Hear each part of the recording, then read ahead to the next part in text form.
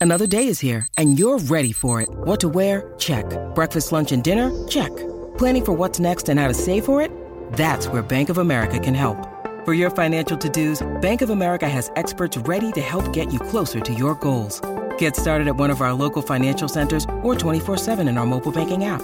Find a location near you at bankofamerica.com/talktous. What would you like the power to do? Mobile banking requires downloading the app and is only available for select devices. Message and data rates may apply. Bank of America N.A., member FDIC. Hey everybody, my name is Alex and this is Lunchbox Radio Sunday Edition. Now, if you are not new to the podcast, but if you are listening to the podcast for the first time in a while, or even if you are returning after many times, thank you so much. But also, this podcast, this particular one, and the Sunday editions, I hope going forward, may be a little shaky in terms of when they come out, but they'll always come out, I hope. And if they don't, I will let you know. But that is because I'm putting this on video, which is a whole new thing for me. So be a little patient while I figure out exactly how I want this to go. But I just thought that because these are typically shorter episodes and they have less to do with a specific anime, that these could go up on YouTube and, more people could hopefully find the podcast and listen to it and all that other fun junk. So on this Sunday edition, what I want to talk about was something that I saw that I see coming up constantly. And that is this question of why things like Jujutsu Kaisen and Chainsaw Man are these huge shonen properties that are taking off in ways that no one can really explain on some level, but it feels right to everybody. Like if you look at Jujutsu Kaisen, if you look at Chainsaw Man, you look at them and you're like, why are these popular? But also, of course, they're popular. And the real uniting factor, I think there are two uniting factors to those two shows' success, but also a lot of shows previously successes as well. And also, there's one interesting failure here that I want to talk about. And that failure has to do with Naruto, surprisingly. But the reason why I think that Jujutsu Kaisen and Chainsaw Man have been so successful and stuff kind of in their mold have been so successful is because they're working in the typical shonen tropes, of course, but they're also working in the horror. We're also working with horror tropes. If you look at Chainsaw Man, if you look at Jujutsu Kaisen, if you look at going as far back as something like Vampire Hunter D, horror tropes bring in something that, and even if you look at something like, say, Yu Hakusho, or even parts of Hunter x Hunter, when they bring in horror tropes, what they're really doing is they're not bringing in they're bringing in the heart pounding suspense of horror. They're bringing in the things that make you feel kind of in your core uneasy, but also you can't stop watching it. That's kind of Jujutsu Kaisen's whole fucking vibe, so to speak. And that means that those kind of bad vibes it gives you lend you to want to keep watching it, because in Jujutsu Kaisen's case, it's using horror tropes on both ends. On one end, every superpower in Jujutsu Kaisen is, and people have a hard time understanding Jujutsu Kaisen because it's doing one thing, I think, pretty uniquely, in the fact that it's taking people's worst attributes, it's taking people's worst qualities, and it's amplifying them as if they were superpowers. What do I mean by that? Look at Gojo. Gojo believes he's the strongest in the world, so he is. Look at Nobara is just like a nasty. She's just like a nasty person. She's not. She she's she's like the best friend that we all have, who's just a terrible person, and we love them for it. And then you look at somebody like Toto, who is also just kind of like he he's the guy who is there for everybody and nobody's ever there for him because he just got a weirdo, creepy personality.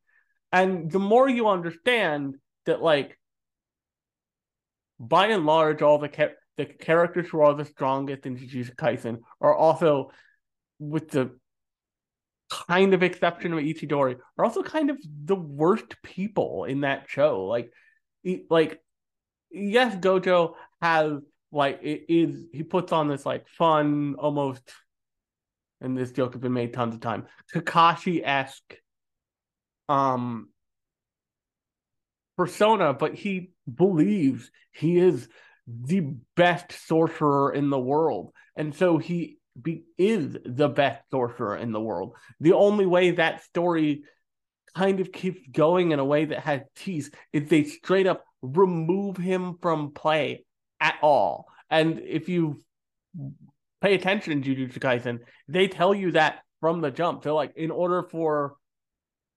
the bad guys to have a shot, we need to get rid of this guy because he's just like he's built to be too strong.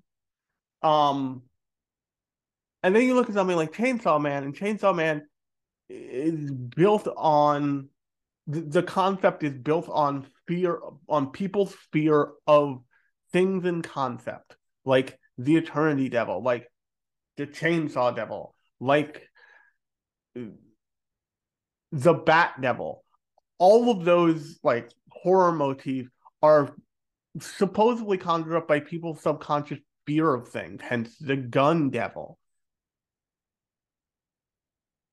And if you look at other shonen, the reason why it doesn't, especially other mainstream shonen, the reason why it doesn't feel as innovative, as forward, as as other things, as things like Jujutsu Kaisen or Chainsaw Man or even Bleach, and I'll get to Bleach in a second, is they're not acknowledging the innate horror of what the fuck is going on ever. What they're doing is they're following the typical shonen jump shonen formula. And even though something like Bleach does, what Bleach does is it also brings in horror traits in the way it treats the hollows and the way it treats basically all the bad guys, is just kind of it's this first layer of this shit is scary. Like this shit is not. This doesn't. Like when you first see a hollow in Bleach, it does not feel like, oh, I wandered into a kid's action show. It feels like, oh, this is some adult nightmare shit, and we're done. We're done. It's not gonna go well for us. But the second, third, and fourth layers have to do with the world of that story. Once you realize that if you become a Soul Reaper, by the way, spoilers Bleach for Bleach background, if you're worried about that, for Bleach backstory. Once you become a Soul Reaper, if you die and you have a particularly high amount of spiritual pressure, you're not going to you don't reincarnate anyway. B, your soul isn't going to like rest peacefully. You're going to be captured by the Soul Society and turned into a weapon. And like the the thousand the 1,000 Year Blood War arc is really at least in the show, it's the real first, other than Bleach with other than Ichigo with Zangetsu and Hollow Bleach and Hollow Ichigo and all this other stuff. It is really the first true exploration of all of the Soul Reapers, all the captains, the vice captains, even the troops on the ground who have Zanpakuto, who have a sword, have a real relationship with that sword. The most complicated one, I think, is Shinsui. He seems to have a really unique relationship with the spirit of his Zanpakuto. It just feels it's very unique, is what I will say. But there's this kind of like horror and dread to like, oh, all of these people are walking around with swords forged by like forged forged out of essentially their predecessor's soul. That's terrifying. And the thing I think that at least right now the good shonen is doing is that it's taking the kind of implied consequence that lots of good horror has, and I can't make it through a horror movie. I'm fucking I wouldn't be able to sleep for a week. I even I close my eyes during horror movie trailers in the movies. I'm not a horror person, but what I am is a person who likes the consequences that horror introduces. So the long tail that horror can suggest. Because like a classic horror movie trope is like new family moves into a house and that house is haunted as shit.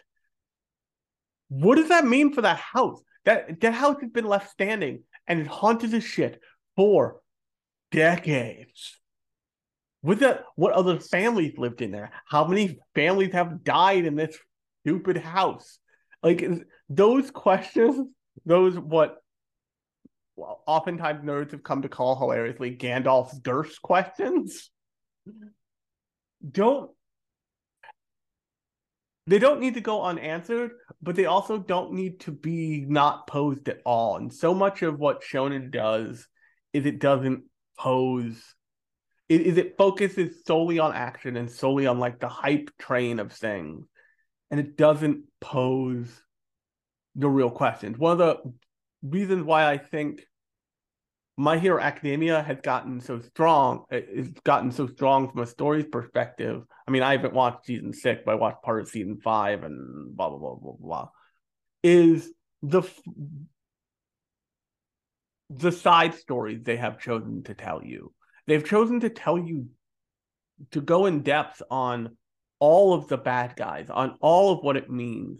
They have a like they built up this entire system of what does this society of what does society look like once we put a layer of superpowers on it? And oftentimes that's not good. And the one I always bring up is Himiko Toga because she's a great example. Because in this universe, where not only are you born to a certain like economic class, but you're born in a certain of none of your own fault, but you're born in a certain class of people with powers. What does it look like when you have a superpower that just isn't socially acceptable?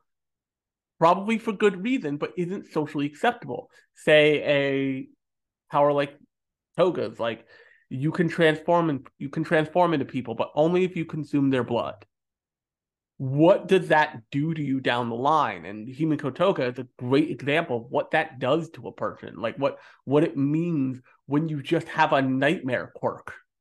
And then later on in the show, from what I understand, there's a whole conversation about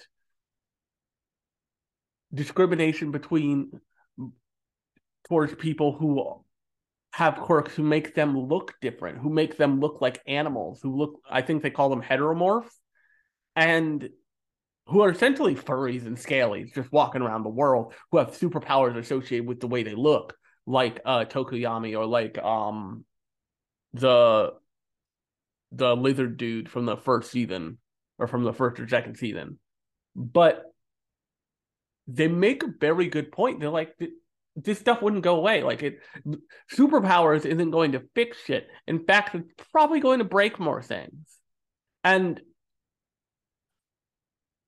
the kind of genius there is that if you look at somebody like Himiko Toga, or even if you look at something like Shigaraki, if they were born in different scenarios, if they were born in slightly different scenarios, if one thing changed for each of them, they may not have ended up as like bad guys.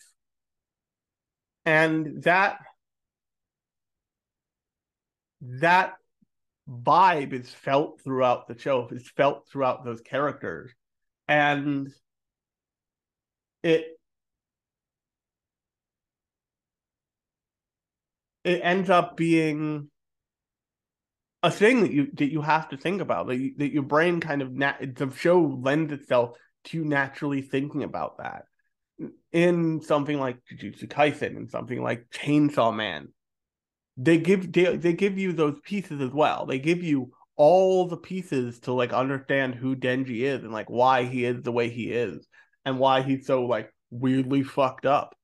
They give you the same kinds of pieces for power, and this hasn't happened yet in the series, but there are payoffs to that, and there are big payoffs to that. You see a character like Kobeni, and one of my favorite kind of spiritual character in that show is Kobeni, and I know that's true for a lot of sickos out there in the internet. Hello, but the and I've seen usually women, but also men on TikTok and other places be like, why is everybody in this Kobeni so hard? And my explanation is probably a lot of people's explanation. It's not because we want a wimpy girlfriend. It's because we see ourselves in her. Like we see ourselves in the girl who had two choices, get involved in sex work or like take this shitty job. Like that's the same as a lot of people who are like either I deal drugs or I get a real job or I do this or I do that. But like there's no happy options for a lot of people out there. And one of the problems with shonen, one of the double-sided, there's a problem and there's a benefit coins to shonen, is that are they're like aspirational stories. It's uplifting, it's great, it's what you come to see. When you see Naruto succeed, you feel like you can succeed. But here's the thing. Batman and Robin are an interesting concept here because anybody could technically grow up to be Batman. Like you could aspire to be Batman. Robin is already Robin. The reason why Robin is interesting is because he is a portrait of an already fucked up individual. Batman, yes, got fucked up as a youth, like had his parents die in an alley to a rogue gunman, and blah blah blah blah blah. Batman things happened to Bruce Wayne. Is what I will say.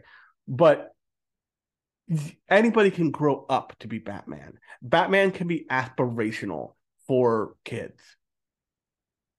Robin can't. Robin is something that, like, by the time you're 10, if you're not already a master gymnast who can fight crime in the streets, you ain't gonna be. Like that's the Robin scenario. And what happens from Robin to Nightwing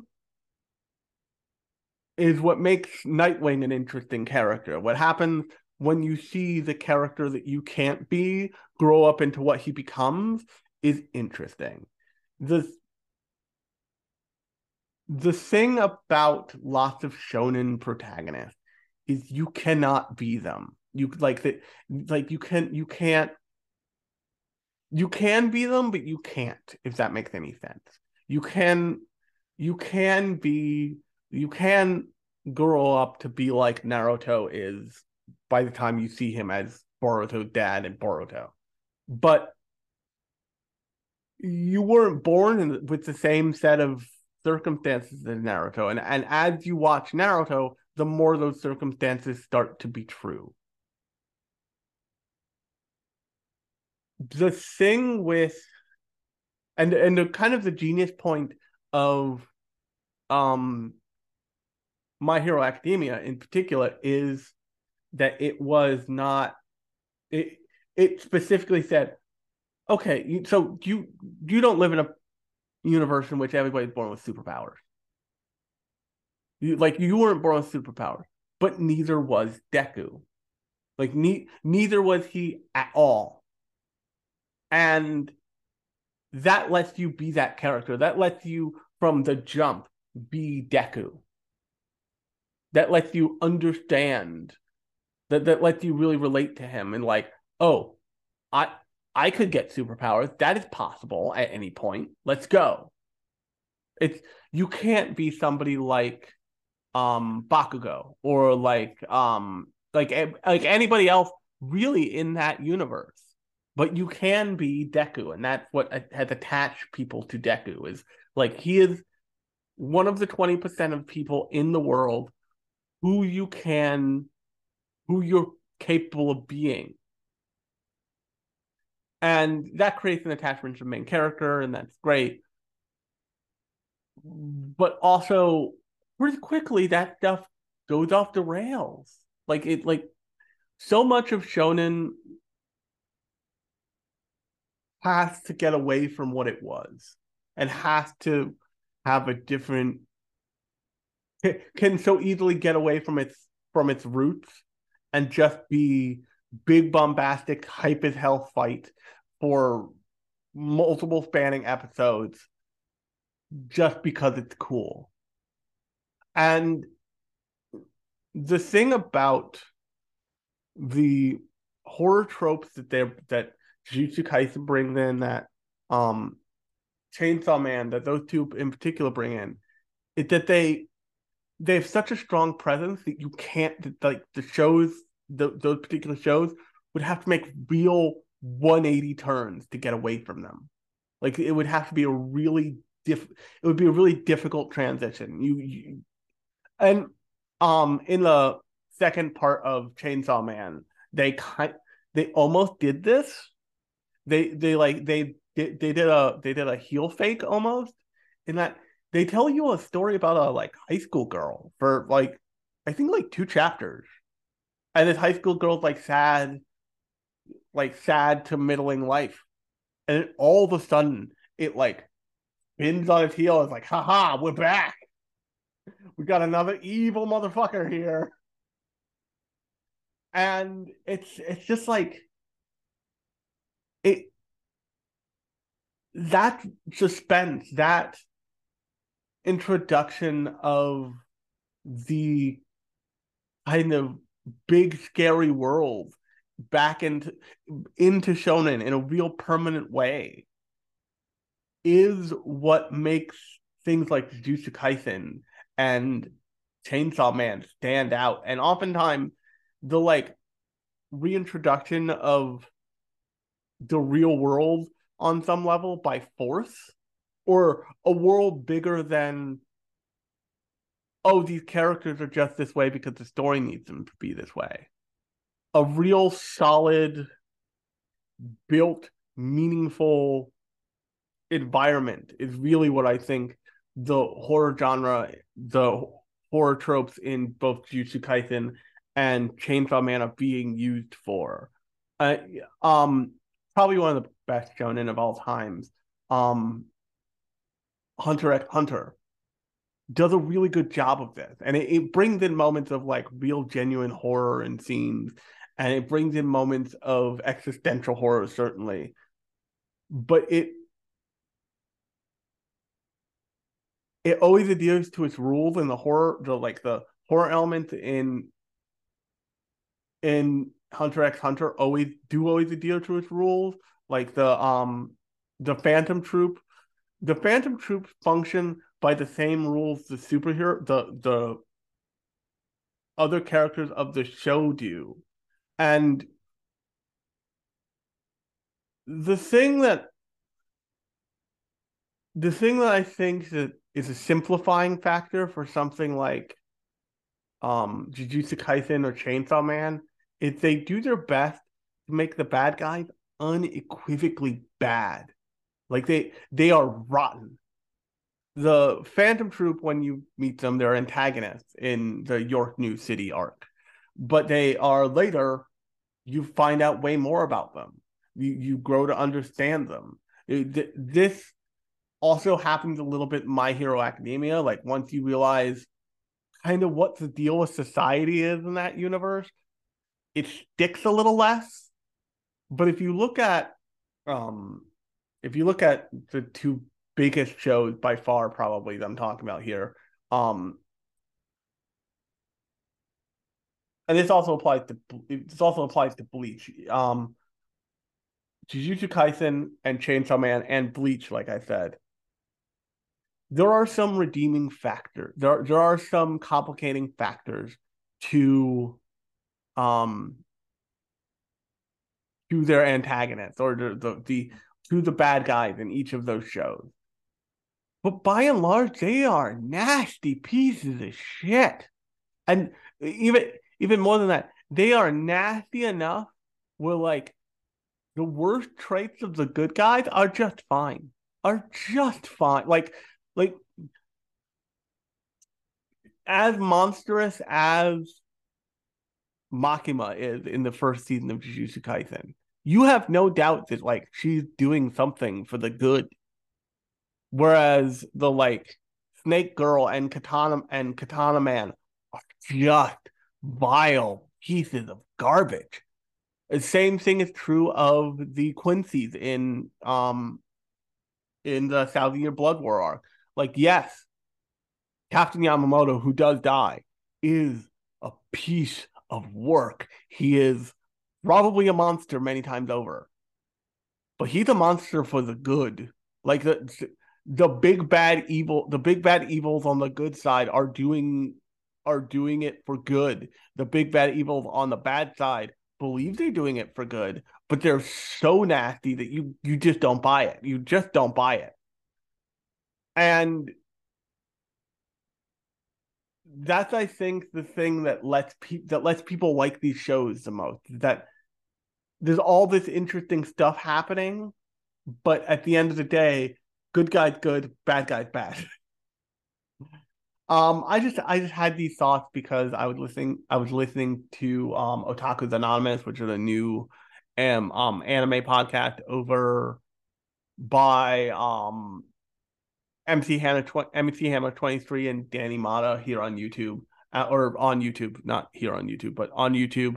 And MC Hammer 23, he's really perplexed by Jujutsu Kaisen. Like he keeps reading it, but he's just perplexed by it. And I'm like, dude, just like get down with the bad vibes universe of this thing and you'll be fine. Like I don't know what to tell you, but I and it occurred to me that like the kind of the two most hype shows that people are waiting, two of the most hype shows people waiting to come back are using a lot of horror influence in their not just main theming but main storyline.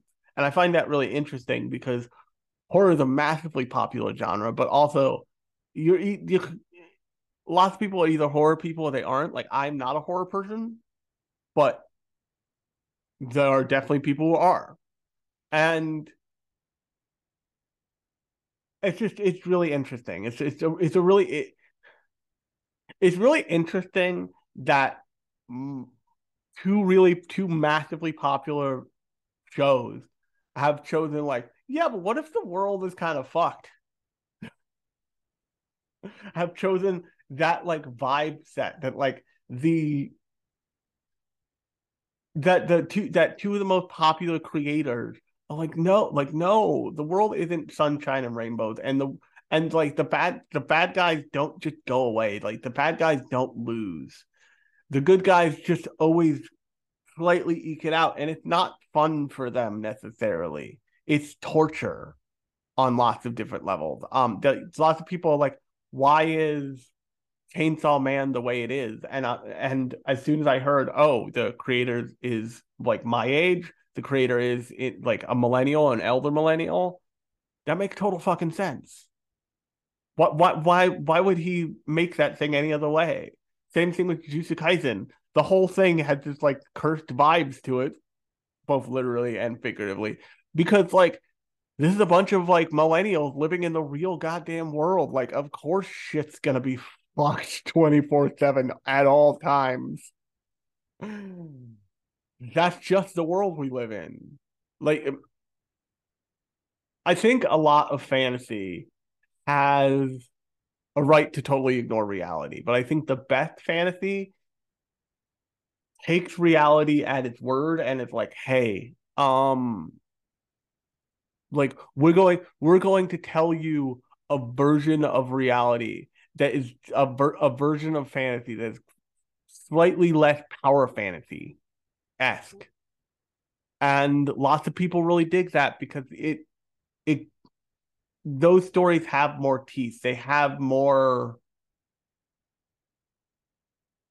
They feel more aware. They feel more worth the while. And on that note, if you like this podcast, new episodes of the podcast come out every Thursday and every other Sunday. Every other Sunday is an episode like this. It's going to be a video episode, I hope. But it's going to be more metatextual. It's going to be about bigger, grander concepts. Like I'm not going to talk about just a singular show. I'm going to focus more on a swath of shows like I did here. Thursday episodes are just the podcast. If you're watching this right now, I will leave a link to the podcast in the description of this YouTube video, and you can check it out. That is about an individual show or property every week. And that comes out every Thursday at 7 p.m. Eastern time. So definitely look forward to that. And until Thursday, I have been Alex. This has been Lunchbox Radio's Sunday edition, and I will talk to you on Thursday.